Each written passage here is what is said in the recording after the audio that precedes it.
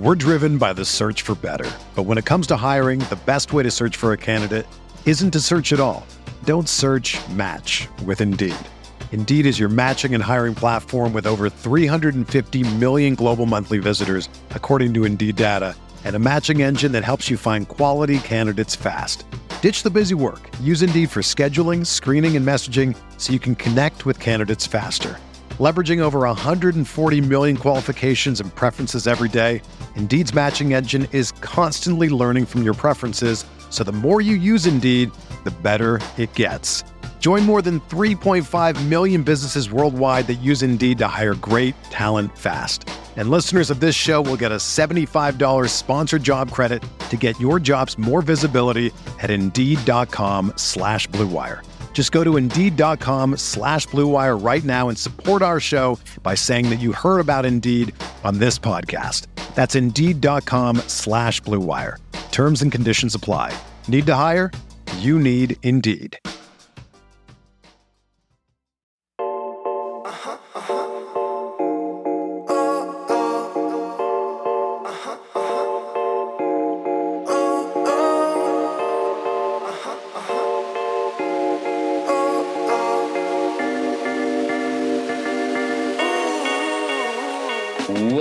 What up? Welcome into another edition of Green with Envy. As always, it's your boy Will Weir checking in. How you doing? How you living? It is a beautiful Sunday for me and my guy here recording here from Austin, Texas. And of course, when I talk about Austin, Texas, you know who I'm talking about. This is my best friend, co-host, and the coach of our podcast, the one and only Greg Manakis. How you doing, buddy? I'm doing great, bro. Doing great. Just went grocery shopping with Danielle. Grocery shopping is interesting, man, because it's like in the past when I would go by myself, I'd end up spending like $150 per week on just food for myself. And now because I shop with Danielle and we're like more budget conscious, I'm just kind of, looking for those deals, checking all the prices, the price per ounce and all that. And trying to stay under like $90 a week for two people. And that's kind of the goal that we've been hitting lately. And I was proud of myself today, man. We were like $92, and that was with buying $15 thing of coffee. My bigger question is, how did you spend $150 shopping for yourself? I've also shopped for myself. That seems insane. Dude, a lot of steak, a lot of chicken, a lot of meat, and now it's like more vegetables and like, not plant-based diet, but the only thing we bought that was meat-based was the chicken because we're making some homemade General Gao's tonight. Shout out to my mom, Ellen Manakis, for that recipe. And going to make some General Gao's tonight. And then just going to, dude, you know what we're making? So we've been making these naan pizzas. So we just could buy I think you've told me about this. Yeah.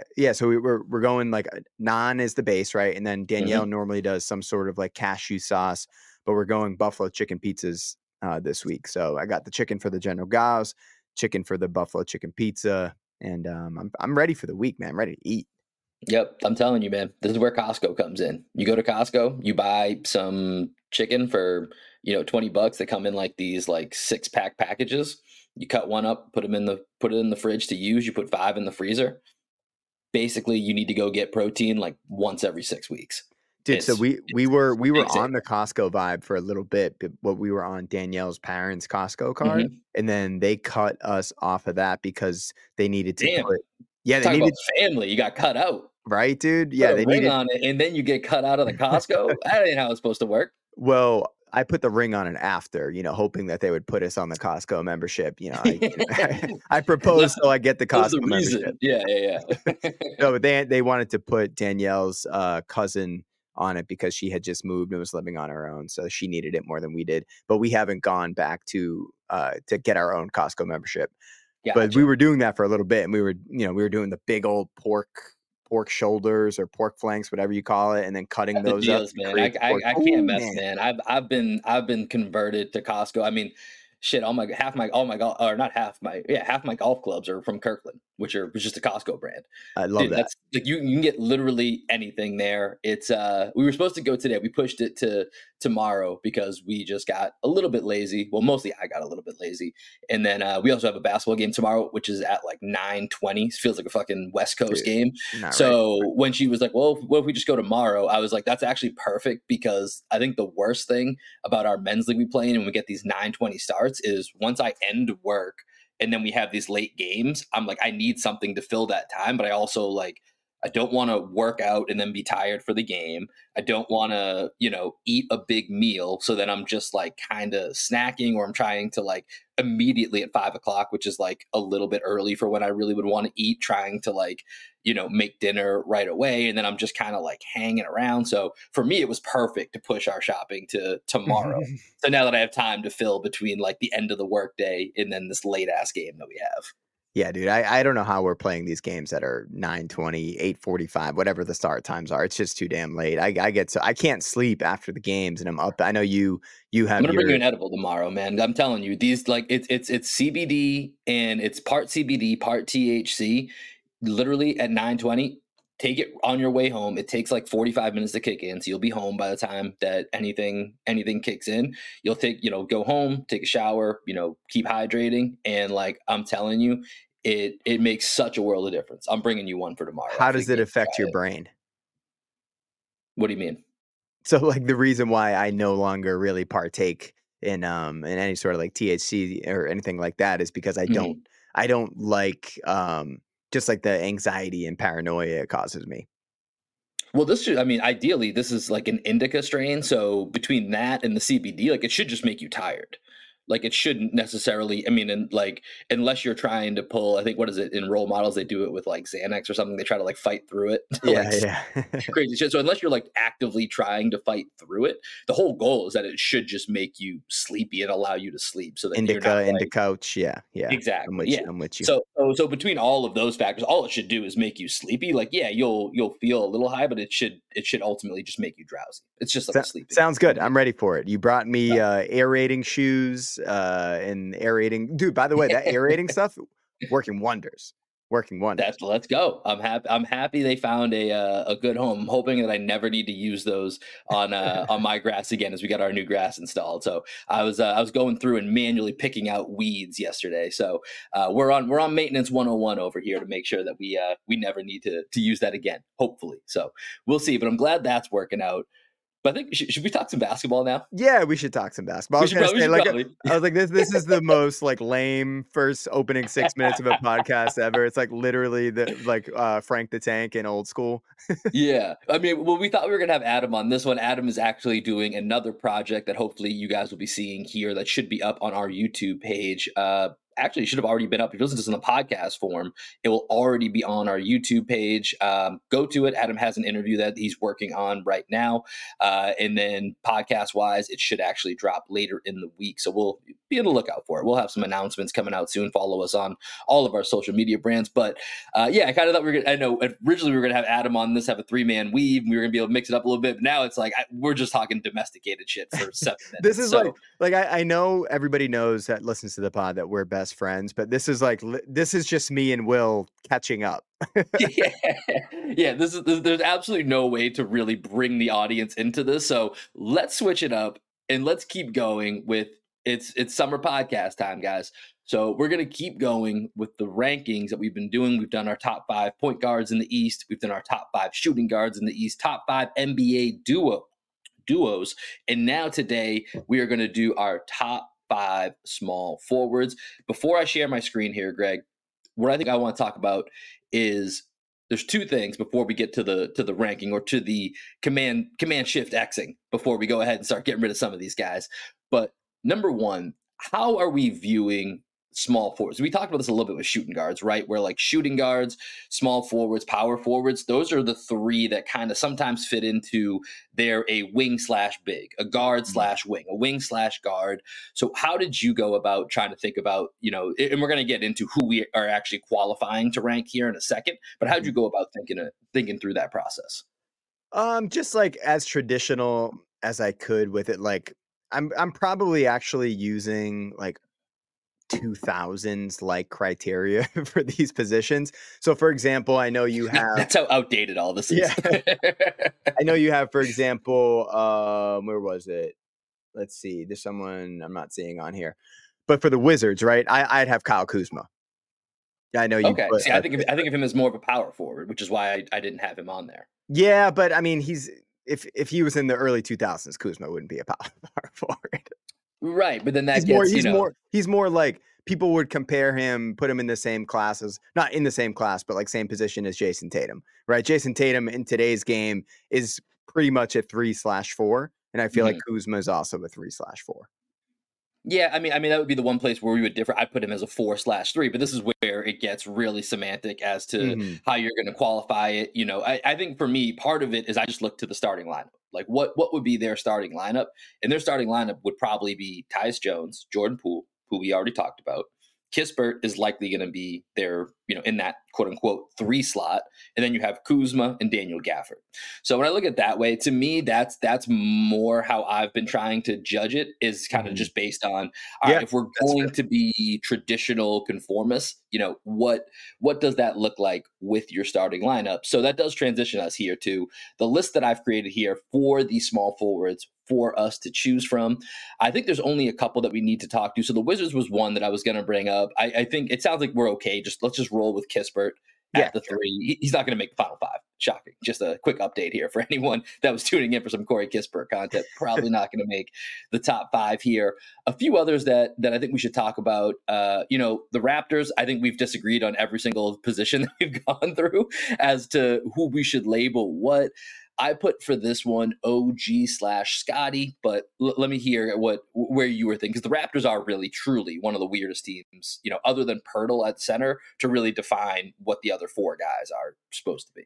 Yeah, it's weird, man, because you could also like make an argument for Pascal there. And well, I believe me, I thought about that. And I was like, we're just doing all 3 of them again, because you know, I don't. We've talked about all 3 of them for shooting guard as well. I think in some form or fashion, and for point guard as well. Actually, well, I think OG's the one that like can guard up the most. I think Pascal's a better like off-ball defender. But if like they needed someone to bring the beef against like a Zion Williamson or something like that, I feel like OG would probably get that assignment just because he's one of the strongest dudes in the league. Yeah. So that's why I might lean OG in the next list and Pascal on this list. But then where does that leave Scotty though? I mean, I was making the argument Scotty was a point guard back in the point guard list. Yeah, I don't know. I mean, I feel like the Raptors are the team that are throwing everything off, whether we're looking at this as the 2000s or if we're trying to figure it out by their starting lineup. None of it is adding up. Well, then the Raptors organization succeeded because that's basically what they've tried to do over the past 3 to 4 years. Yeah. So let's do this. So would you prefer, so we can leave 2 Raptors on here. Would you want to go OG Scotty or OG Pascal on this one? But you can only pick one. Oh, yeah. We should probably. Yeah, so we could have 2 guys on here. Well, they could be slots 3 and 5. If we really wanted to do it, it's our list. We can do whatever we want. Yeah, it's true. Okay. Let's.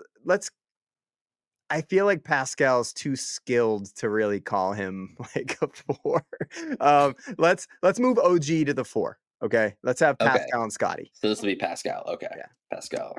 All right. So that will be the Raptors nomination for this here. The Cavs, I put Max Strus. I think that's looking like what probably is going to be their starting small forward. Yeah. You know, we went over Garland, went over Mitchell, and then of course Mobley and Allen aren't going to fall into the small forward category. So I think Strus given up on Okoro a little bit. Yeah, exactly. Anyone else here that you think that we need to discuss as someone that you may have put on this list instead of one of the players that I have listed?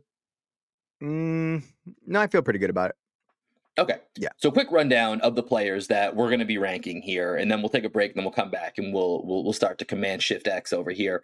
But we've got from the Celtics, of course, we got Jason Tatum. From the Knicks, we've got RJ Barrett. From the Nets, we've got Mikal Bridges.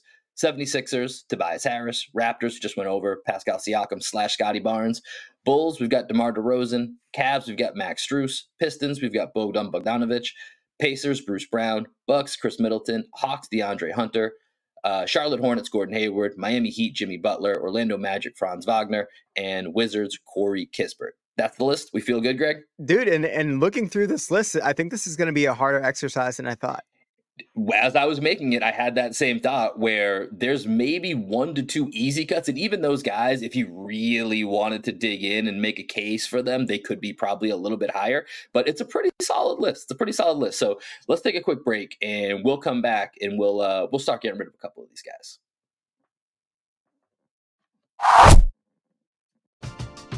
We're driven by the search for better. But when it comes to hiring, the best way to search for a candidate isn't to search at all. Don't search, match with Indeed. Indeed is your matching and hiring platform with over 350 million global monthly visitors, according to Indeed data, and a matching engine that helps you find quality candidates fast. Ditch the busy work. Use Indeed for scheduling, screening, and messaging so you can connect with candidates faster. Leveraging over 140 million qualifications and preferences every day, Indeed's matching engine is constantly learning from your preferences, so the more you use Indeed, the better it gets. Join more than 3.5 million businesses worldwide that use Indeed to hire great talent fast. And listeners of this show will get a $75 sponsored job credit to get your jobs more visibility at Indeed.com/Blue Wire. Just go to Indeed.com/Blue Wire right now and support our show by saying that you heard about Indeed on this podcast. That's Indeed.com/Blue Wire. Terms and conditions apply. Need to hire? You need Indeed. Hey, it's Kaylee Cuoco for Priceline. Ready to go to your happy place for a happy price? Well, why didn't you say so? Just download the Priceline app right now and save up to 60% on hotels. So whether it's Cousin Kevin's Kazoo Concert in Kansas City, go Kevin, or Becky's Bachelorette Bash in Bermuda, you never have to miss a trip ever again. So download the Priceline app today. Your savings are waiting. Go to your happy place for a happy price. Go to your happy price, Priceline. All right, Greg, it's our favorite time to Command Shift X for everyone there on a Mac, in case you're knowing how curious as to how we make the magic happen on this podcast. But Greg, first pick here. Who's the first guy that has to go on this list? I have so many feelings towards what happened in the Heat series. Fuck you, Max Strus. You're out of here. Sorry, man. Max Strus, you are gone, my friend. Yeah, I mean, I think honestly, it's one of those things that's like he did kind of kill us, but at the same time, he's the guy that has to go, and that's also the reason for me that I'm still like not as high on the Cavs offseason. I feel like a lot of people, like a lot of like national writers, were like the Cavs did a really good job. They got Max Strus and George Niang, and I'm they needed shooting.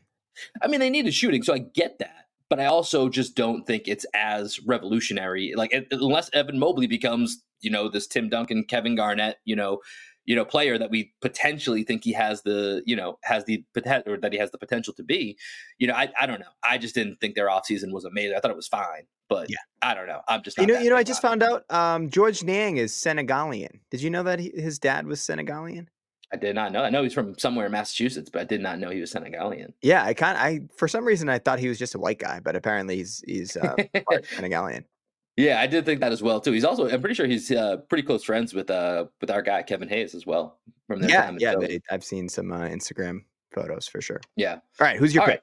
So the next one here, I think we just got to go to the Wizards here. Corey Kispert. He actually, I looked him up today because I was trying to like make sure I got this right with the Wizards. 11 points per game, 42% shooting from three, almost 50% from the field. Like that's a nice little season. That's a nice player to have on your team. He's got sneaky athletic, got some good size. But just for this list, like we said, it's a little bit better than what you might think. So I think for me, he's probably the next easiest cut, and there's maybe one or two more that are relatively easy, and then you got to start to really think about where you're going here. For sure. And anybody that's following along on the pod, I recommend that you go to YouTube so that you can actually like see this list in front of you and see us making real-time cuts to it. So make sure that you're going to the description, clicking on the YouTube link if you have the chance to do that.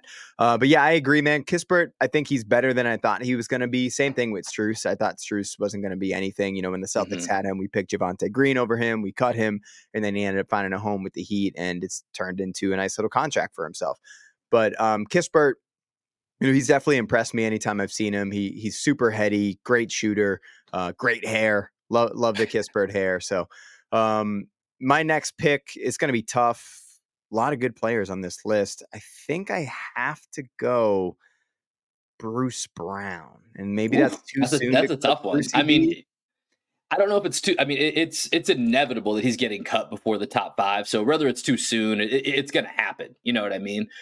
But yeah, I mean, we both love Bruce Brown. Shout out to Brucey B. Brucey B, Boston's own, man. But yeah, it's a tough cut, right? Like that feels really rough because he's I wouldn't say he's a steal because he got paid, but obviously it's a contract that is geared towards a win-win for both sides. So it is a bit of an overpay, but a 1 to 2 year overpay. But he was so critical in that Nuggets run to the championship. So good, and he just feels like one of those guys that whatever team you put him on, he'll find a role. You need another ball handler. Got it. You need me to play up and, be, this is our small forward list, but he's 6'4". You need me to play a power forward type small ball 5. We saw him do it in the Nets, and he was actually very successful in that role. He can be a top tier defender. His shooting seems to continually get better Okay. each Well, year. all right. I cut him too soon. All right.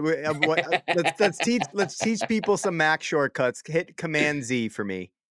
Command Z. No. You talked me into it. Command Z it. Command Z. I got you. But we're trying to teach people Command Z, bro.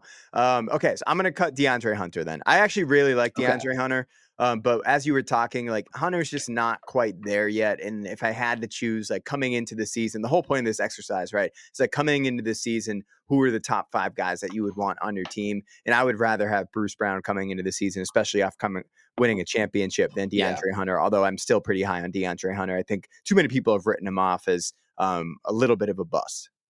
Well, he's just in that weird spot. I mean, this is part of the issue with the Hawks trying to make another move, right? Is DeAndre Hunter potentially might be that centerpiece, but I think people think he still might have potential, but there's not really there's not enough body of evidence, right? That shows that anything he can do is sustainable, and part of that's injury related, right?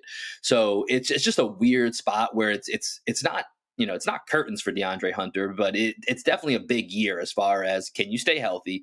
Can you give us the production that we think that you're capable of, over a full season? So big season for him coming up. We're going to go to my pick here.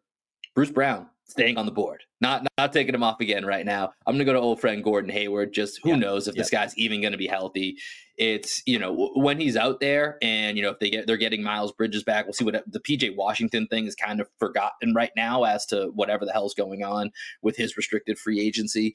That will be interesting to see how that plays out. But I would assume at this point, he somehow, some way ends up back in the Hornets, but they get Miles Bridges, PJ Washington comes back, Gordon Hayward's healthy, LaMelo's out there.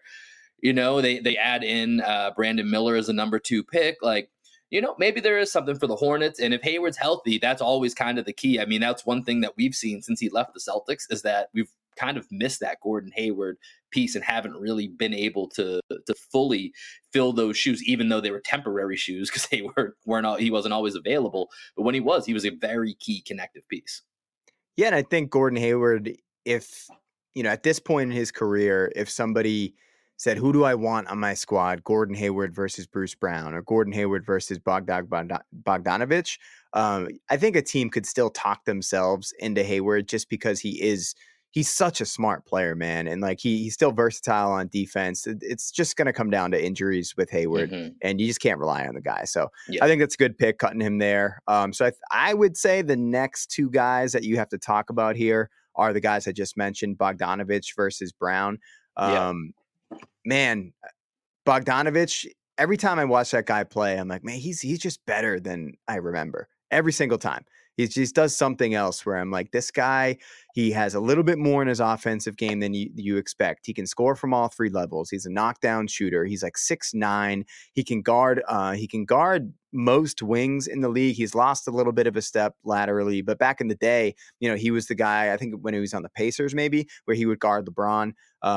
He's just one of those guys that is also a dog. I really like. Yeah, he's tough as shit. He's super tough. So I'm not going to cut him yet. I think that he deserves to be on this list. I wish he wasn't on the Pistons, because I do think that if he was on a really good team, he would have a huge role for them. Yeah. So now I'm looking at, I guess, Tobias Harris versus Bruce Brown. And, I'm an anti-Tobias Harris guy on this pod, but I do think in a vacuum, he's still just a better player than Bruce Brown. So this is where I think Bruce Brown gets cut. Yeah. Lasted a few more picks, but I feel this is about right for him. Yeah. This is where it needs to be. He's a role player, right? Yep. High-end role player. Gotta go. All right, Bruce Brown has been cut. And then, I think you kind of led right into where this next conversation goes. Now I think we're at the Tobias Harris versus Bogdanovic. And, it's somewhat similar because, we are we're anti-Trae Young. We're anti-Tobias Harris. We're at least I'm anti-Rudy Gobert. I don't know if you and Adam are as anti-Rudy Gobert as I am. But, it's one of those guys that we kind of have a continual drive-by of just anytime we talk about the Sixers, it's talking about Tobias Harris is always going to be negative for any Tobias Harris stands out there, which if you're a Tobias Harris stan, that would be I feel like he and Semi Ojeleye hold the record for most strays caught on Agreeing with Envy podcast. 100%. We should have a tally going on that to see who catches more of those. I think in this situation, I think I'm going to go Bogdanovic, and I don't feel great about it.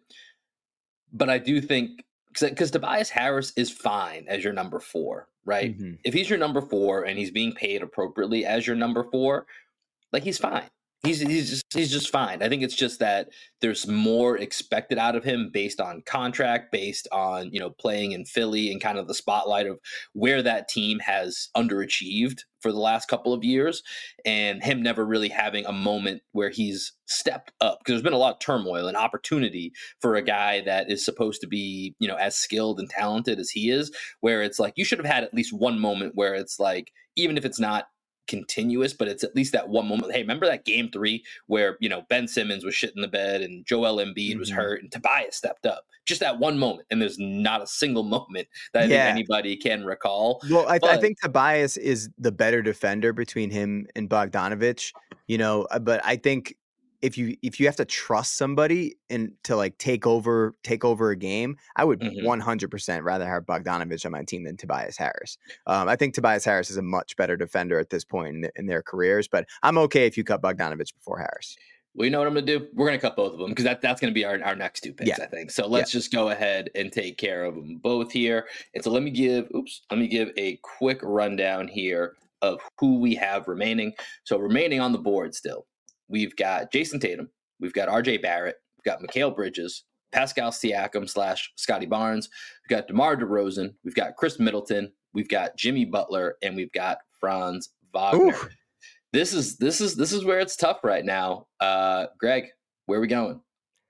Well, I think we all know who definitely is going to be, in the top 2, right? You're going to have Jimmy Butler, you're going to have Jason Tatum. So we know we're not touching those guys. RJ versus Mikal, Pascal. Pascal's probably going to be on that list too. I think Pascal's making the top 5 now that he's available, and we've decided he's part of this. I think Pascal's an easy top 5. Okay, so I think the most logical discussion right now is between RJ and Franz. Interesting. Okay. What were you going to say? Because I think you can get rid of Scotty. I don't think Scotty belongs in this list. That's where I was going. Was that I think Scotty's the next. Yeah, I think you just get him off the list completely. Yeah. Okay. Yeah. Let's just delete him. Yeah. Glad we had that discussion to start this.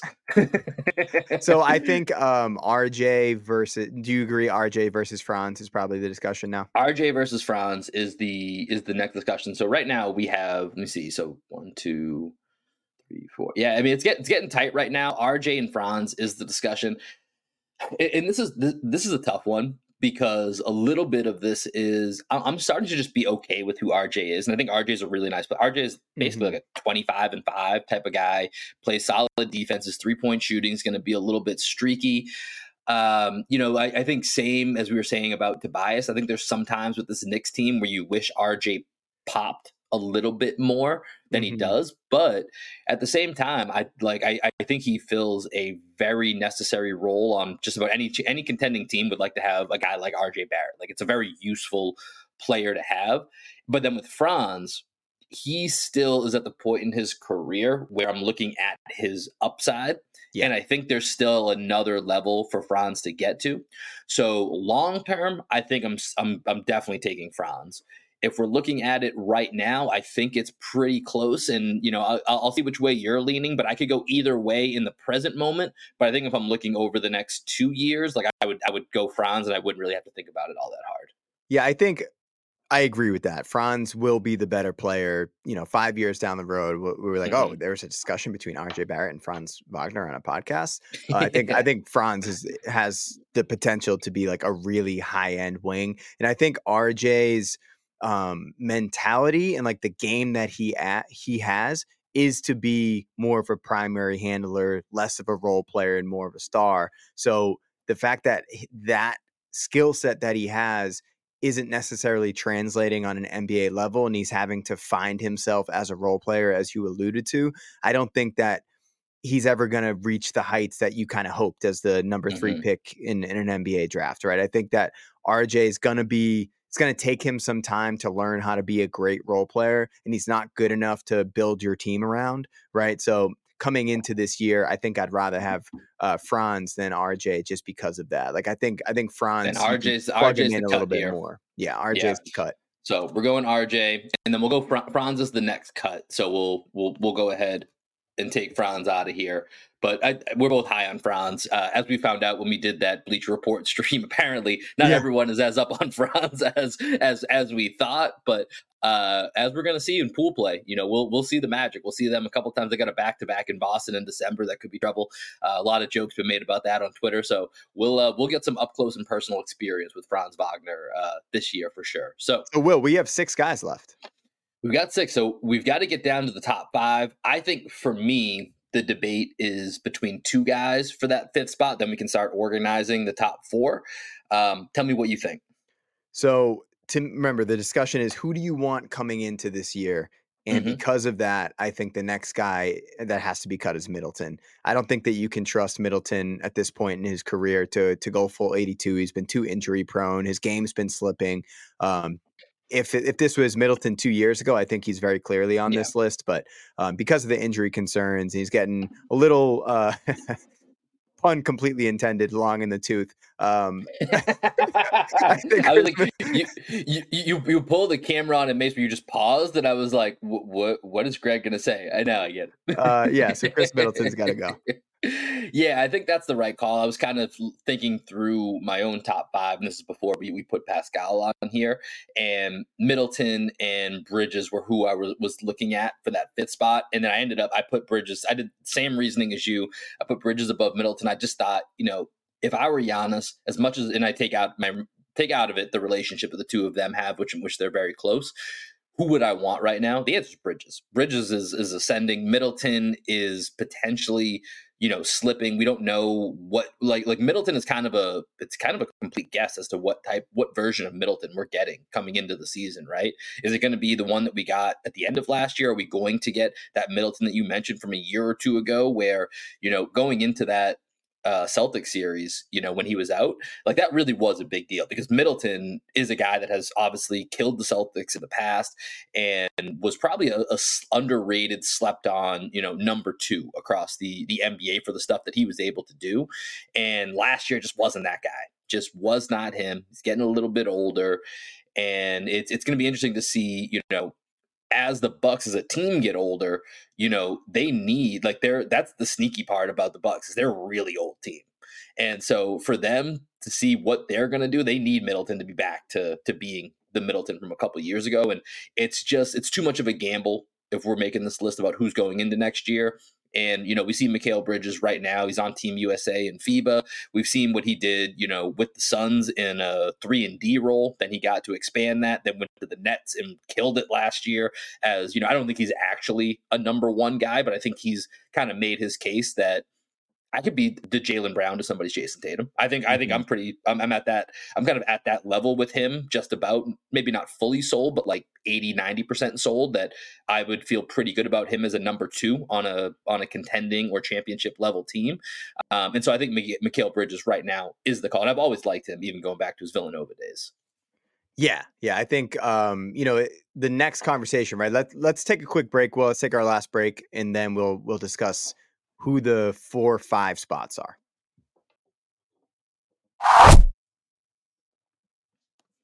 All right, so now we are down to our top five. So here are the five names that we're going to talk about. Now we just have to slot them.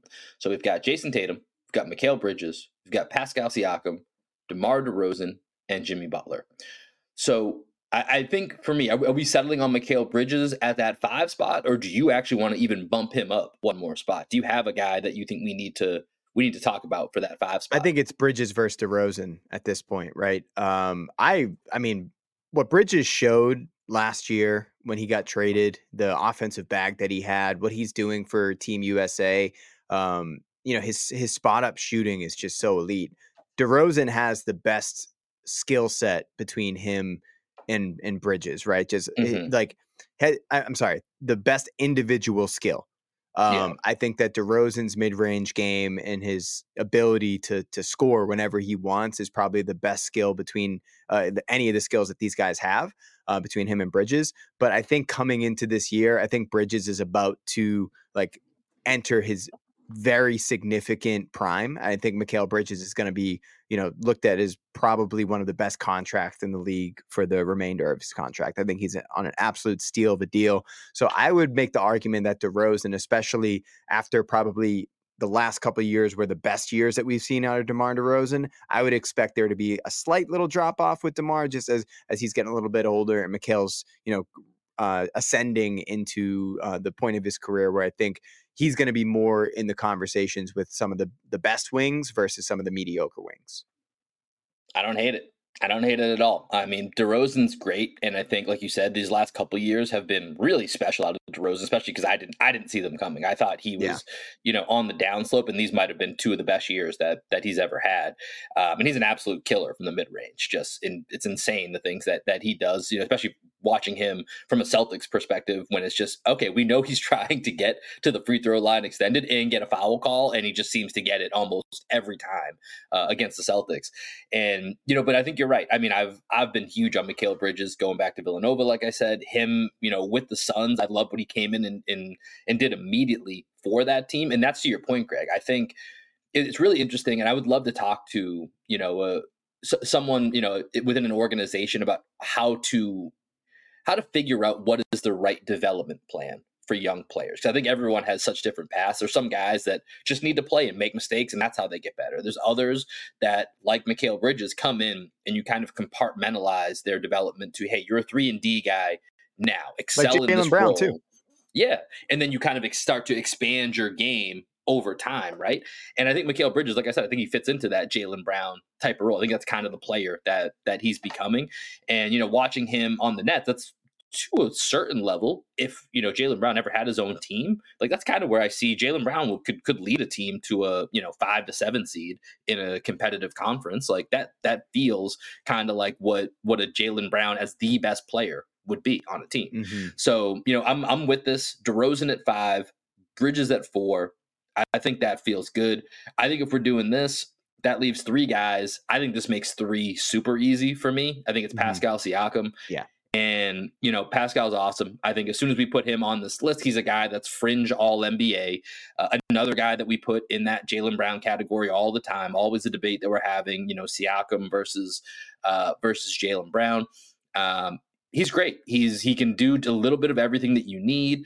Once again, I don't think he's probably a guy that you can have as your clear-cut number 1 guy and be a championship team. But very valuable, kind of a 1A, top tier number 2 guy in the league. He's an easy choice here at number 3, I think.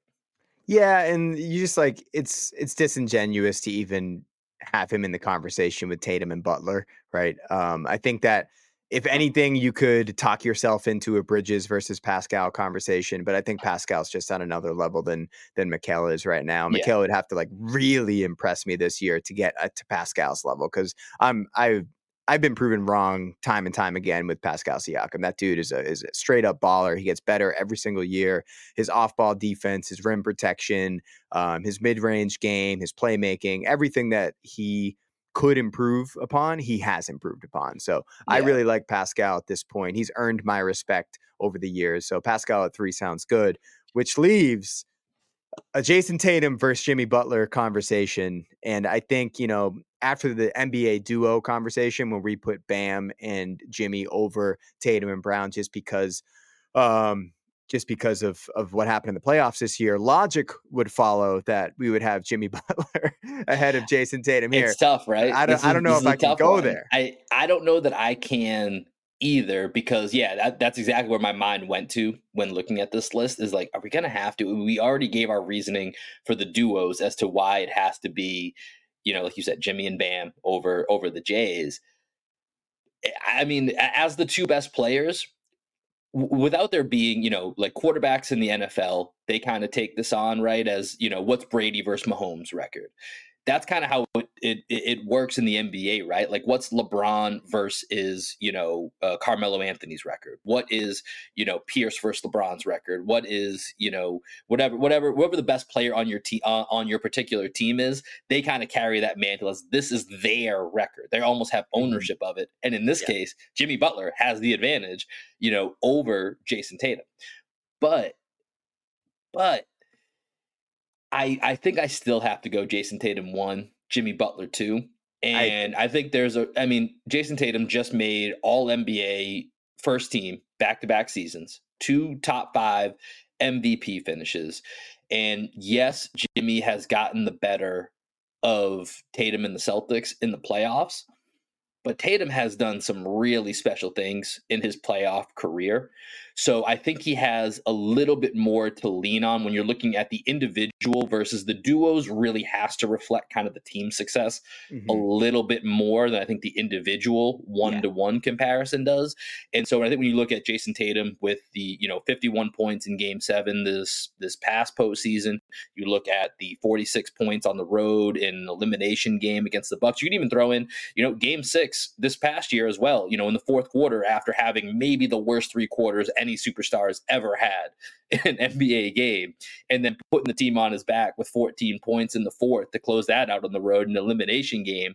Like, there is, as much as there is, playoff Jimmy Butler, Himmy Butler, there is Tatum does have that due to him in the playoffs, even though they've fallen short the last 2 years. He's got those moments. He's got the dunk on LeBron as a rookie, so I think I feel comfortable if Tatum didn't have at least a record of accomplishments in the postseason to back up this ranking of 1 over 2, I would just have to say it's Jimmy, because what else can you tell me that Tatum has done? But you can make a list of accomplishments of things of that Tatum has checked off in his career that make me confident enough, combined with his regular season prowess, which is, I think, definitely higher than Jimmy at this point, that I feel okay going Tatum 1, Jimmy 2. But Jimmy's Jimmy. It makes you think. It makes you really have to come up with a solid argument to put it 1 versus 2. Let me just read you Jimmy Butler's first round playoff stats this year, Will.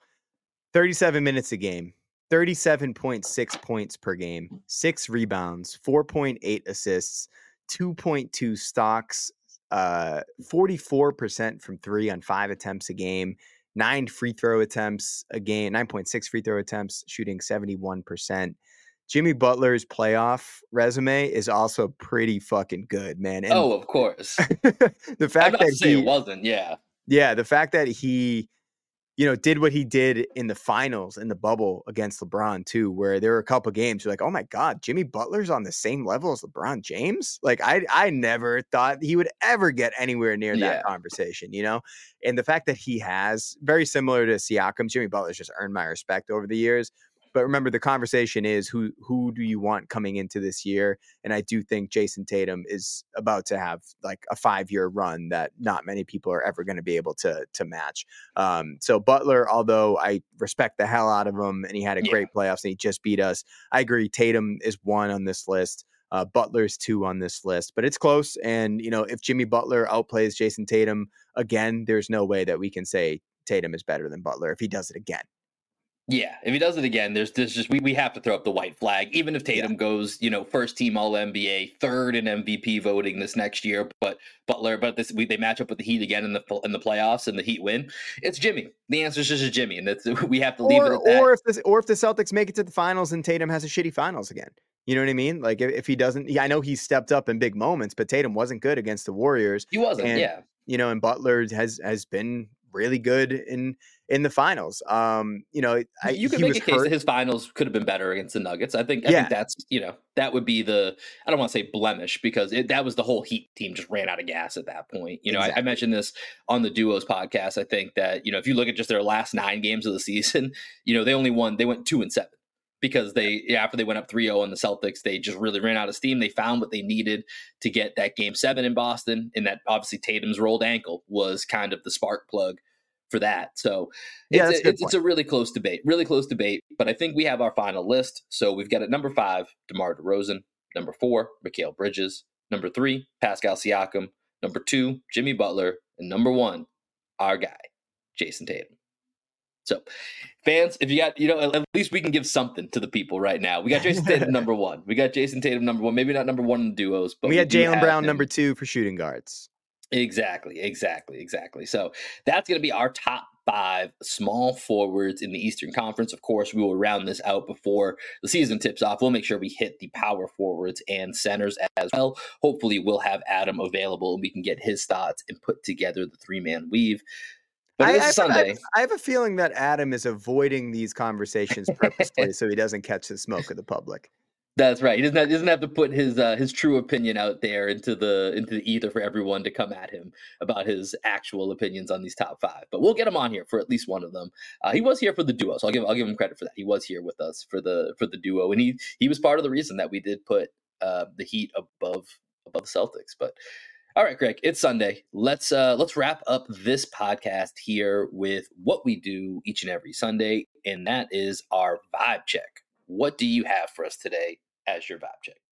So anytime there's a big UFC event, I always have my vibe check centered around that. So just quick recap. It was in Boston, Massachusetts. So if you were in the building at TD Garden last night, I would love to just hear your thoughts. Just hit us up in the DMs, letting us know what the atmosphere was like. It seemed electric. There were some huge moments. Ian Gary, who's a kid from Dublin, he's like 25 years old. Very much Conor McGregor in the making right now. I don't know if you saw the clip of him, Will, but he went out. I didn't figure out which pub it was, but he went out to an Irish pub the night before the fight, and he had a training session in the pub with like a bunch of drunk people around him. Okay, that's pretty funny. I don't watch anything with fighting, but that's pretty fucking funny. That's cool. Yeah, like I think he's got a little bit of a bad reputation just because he's very clearly following the McGregor model, just being an antagonizer, very brash. But he's super fucking talented, dude. And he dropped this one guy, Neil Magny, who's like kind of like a stepping stone fighter, but he's solid, veteran. This dude dropped him by kicking him in the leg with like a calf kick, like 8 times in the fight. Just straight up chopped him down by kicking him in the leg. It was really impressive. And then my girl, Zhang Weili, who's from China, she's the 115-pound champion. She's my favorite fighter on planet Earth right now. I think right at the beginning of the pandemic or right before the pandemic, she had this crazy fight with this, I think Joanna J. I can't pronounce her last name, but she was like the 150-pound champ for a while. And you may have seen the picture of her forehead. It's like a meme now where like Zhang Weili punched her in the same spot in the forehead so many times she ended up looking like an alien. I think I did see this. Yeah. Yeah. So she defended her title against this woman from Brazil, Amanda Lemos. And Amanda Lemos was supposed to be like this amazing striker who was going to be able to knock her out. And it was 5 rounds of your poor countrywoman just getting dragged around the ring. It was impressive. Man. I think the final strike count was like 281 to like 20. That was like the final strike count. It was impressive shit. So shout out to my girl. How'd she hang in there for 5 rounds getting her ass kicked like that? Dude, it was impressive. Like I think if the fight had gone like 1 or 2 more rounds, there was a 5-round fight, which is super long. Championship fights are 5 rounds, but it seemed like she could have caught her because the 20 punches that she landed, I thought were all very damaging, but she couldn't touch her. And anytime she overextended, Zhang just dragged her to the ground. It was impressive. And then the final fight, this was the main event. It was Sugar Sean O'Malley. I'm sure you know Sugar Sean. You've probably seen him. So in like 2015 or 2016, he was on the Contender series, I think, and Snoop Dogg was commentating. So that's why he got famous, because there was like a whole clip of Snoop like loving this goofy looking white kid with curly hair. He like does basketball celebrations when he knocks people out. He like dribbles, he like dribbles around the ring and like does fadeaways and stuff. It's actually pretty funny. I think I might have seen that somewhere. He's got pink before. hair. He like has pink and like rainbow colored. Adam, we miss you, man. I have very little to contribute to this. Imagine if I was just making these people up, but I have no idea. He ended up fighting. So he's fighting at 135 pounds. He fought this guy Aljamain Sterling, who's he's from New Jersey, I think, but he's called the Funk Master. He's known for being like a grappler and a submission artist, and Sugar Sean is known for being a knockout artist. So it was like, is Aljamain going to get his hands on Sugar Sean before Sugar Sean can knock him out? And he just like one punched him, didn't completely knock him out. He hit him with a counter right. So like Aljamain threw a big left, Sugar Sean stepped back and just like cross punched him with a right to the face, knocked him to the ground, and then just hammer fisted him until the ref had to call TKO. But Sugar Sean's like 28 years old. A lot of people thought that he didn't deserve to be there. They thought that because he's a superstar personality, that the UFC was kind of pushing him towards a title fight. So, and everyone thought he was going to get worked. He was like a minus 280 favorite. I mean, he was a plus 250 underdog in the fight. Mm-hmm. Aljamain was a minus 280 favorite. So it was really impressive that he did it. And like the fact that this kid is now a UFC champion is really impressive. But what I wanted to talk about for my vibe check was the way that Aljamain Sterling. You haven't got to it yet? No, Aljamain Sterling, the way that he handled the loss. Because there was a lot of animosity going into the fight.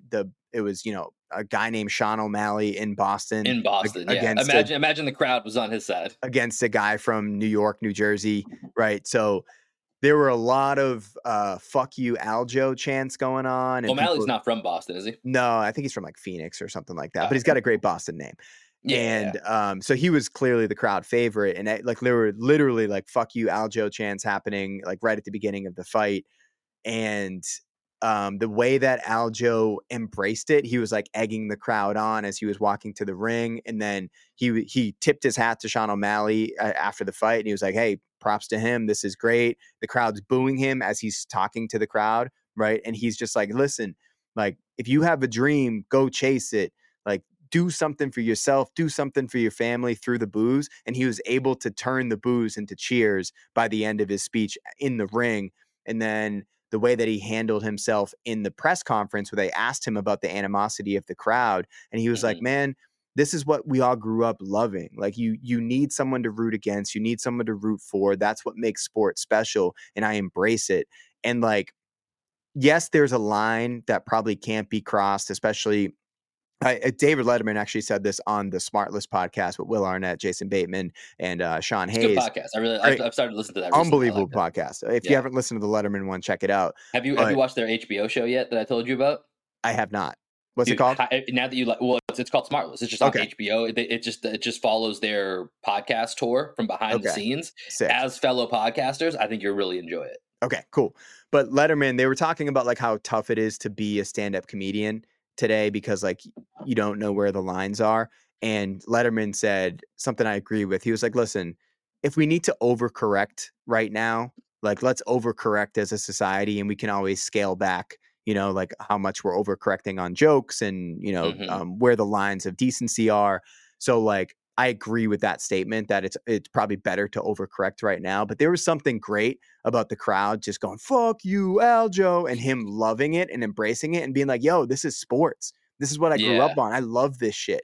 You know what I mean? Like people definitely get a little too sensitive to like, oh, like what are we doing as a crowd using such profane language? It has become such a difficult line as to like, well, it's difficult and it's not difficult at the same time. Right? As to where that line is, because like to me, like I just grew up where like, yeah, like, you know, like I think Draymond mentioned this or Draymond and Clay talked about it a little bit during the Warriors finals where like, yeah, Boston super classy. Fuck you, Draymond. It's like 2 games ago, Draymond, you got thrown out for flipping off people. Like, you know what I mean? So there's got to be a give and take. And like, to me, that's fine. You know, Russell Westbrook complaining about people making like calling him West Brick, like, yo, that's my name. I'm like, man, that's some like, you know, my last name is weird. You don't think anyone's ever called me weird or weirdo. You know what I'm saying? Like, listen, I like that's really not, to me, crossing the line. Then when you get to obviously anything that involves, you know, threats, racial, you know, throwing stuff at players, you've crossed the line. Families, like, I think that's children. Exactly. Yeah. That's where I think it gets very, very clear. But it is interesting to hear, you know, you talking about the way that this fighter kind of handled it and being like the quote unquote bad guy in the situation, and then was able to kind of flip it and embrace it, because I do think, you know, the fuck you Draymond chants or the Yankees suck chants, like, yeah, they involve a curse, but it's also kind of part of what makes sports cool, right? It just is. Like that's fun. The Sports ones where it crosses the line. Sports isn't rated G, man. Like, the very least it's PG-13. You know what I mean? Rated R sports, like if we always talk about, like, if you had HBO behind the scenes, all the players mic'd, that shit would be rated R. You know, like what the players say to each other and all that. Yeah, stuff, KG mic'd up. I mean, we've talked about that for a while. That would be good. I mean, any Paul Pierce content is rated R. Like that's just the way it is. So the fact that I just wanted to like give a shout out to Aljamain Sterling, because I thought it was one of the coolest things to see the crowd like go from straight up booing him to not like a rousing ovation like Rocky talking to the Russians or anything like that, but there was like a smattering of applause for the guy after they were literally telling him to go fuck himself, you know, 20 minutes earlier. So I thought it was really cool. And I hope that, because he's not, what's interesting about Aljo is he's a really successful champion, but he's not a popular champion. So I actually think him losing and handling the loss the way that he did might actually gain him some more fans and have people respect him, similar to how I was talking about Jimmy Butler and Pascal Siakam. Yeah, love that. I think that's a great one.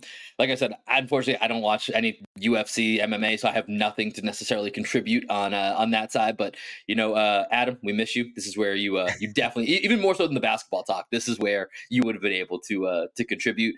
And I'll wrap this up. I'll make my vibe check super quick here. Heading into my Paul Pierce year this week, and just grateful everybody listening out there. It's just really cool. Grateful to Greg, grateful to Adam, and everything that we've done here with the podcast. You know, the older you get, just kind of makes you take a second, look back, reflect on where you're at, what you've done, and where things are going. And as you may be seeing right now, if you're watching on YouTube or if you're listening on the podcast, check out our new logo. We've got some changes coming here. We've got a little bit of a design rebrand going on. And so, you know, big things. We're working on making sure we get everything lined up here and ready to go for training camp and regular season. All of that is coming up quickly. So just grateful for, you know, for my guys here on the podcast, and for those of you listening and tuning in. Like, there's no words to express how cool it is when we do put something out there and we get either feedback, response. We see that our views on certain videos are jumping and we're like, oh shit, people care what we're saying. Like, that's really cool. Like, that's really cool that we have, you know, that type of a following. So for those of you that have helped us to kind of, you know, continue to make progress, just shout out to y'all. I appreciate it, and looking forward to more here in the future. But that's all I got today for a vibe check. Keep it short, keep it sweet. We had our top 5 here. We got our vibe check. Adam is working on a special interview right now, which go to our YouTube channel. You'll see exactly what I'm talking about. That is up. It will be in podcast form later this week. Greg, any final thoughts before we send the people out of here? Happy birthday, bro. August 22nd. Make sure you are reaching out to my guy, Will Weir, at Wilbon13, sending him all the birthday love. We'll be celebrating this weekend, right? Yeah, we'll do a little something, guys. A little new patio unveil, basically, at the crib. So we'll have some people over, have some drinks, have a good time. Looking forward to it. We're gonna play you out with some music from my band down here in Austin, Texas. Go to the show notes. You can find a link to this song. This is called "Get This High." Peace, everybody. Peace, y'all. Every time I get this high, I lose my mind. It don't take much no more until I hit the floor. Every time I get this high, it's you I find. It don't take much no more until I'm at your door. You cut me to my core, baby. What can I say? You got me on the floor, you know I came to play. I know I shouldn't, but you seem to take my pain away. And every time I score, Jason Tatum fade away. I close my eyes and I'm floating your river. I call to see if you open, you know I hope you deliver. Every time you're getting close, I still be sick with the shivers. But there's nothing like that first time.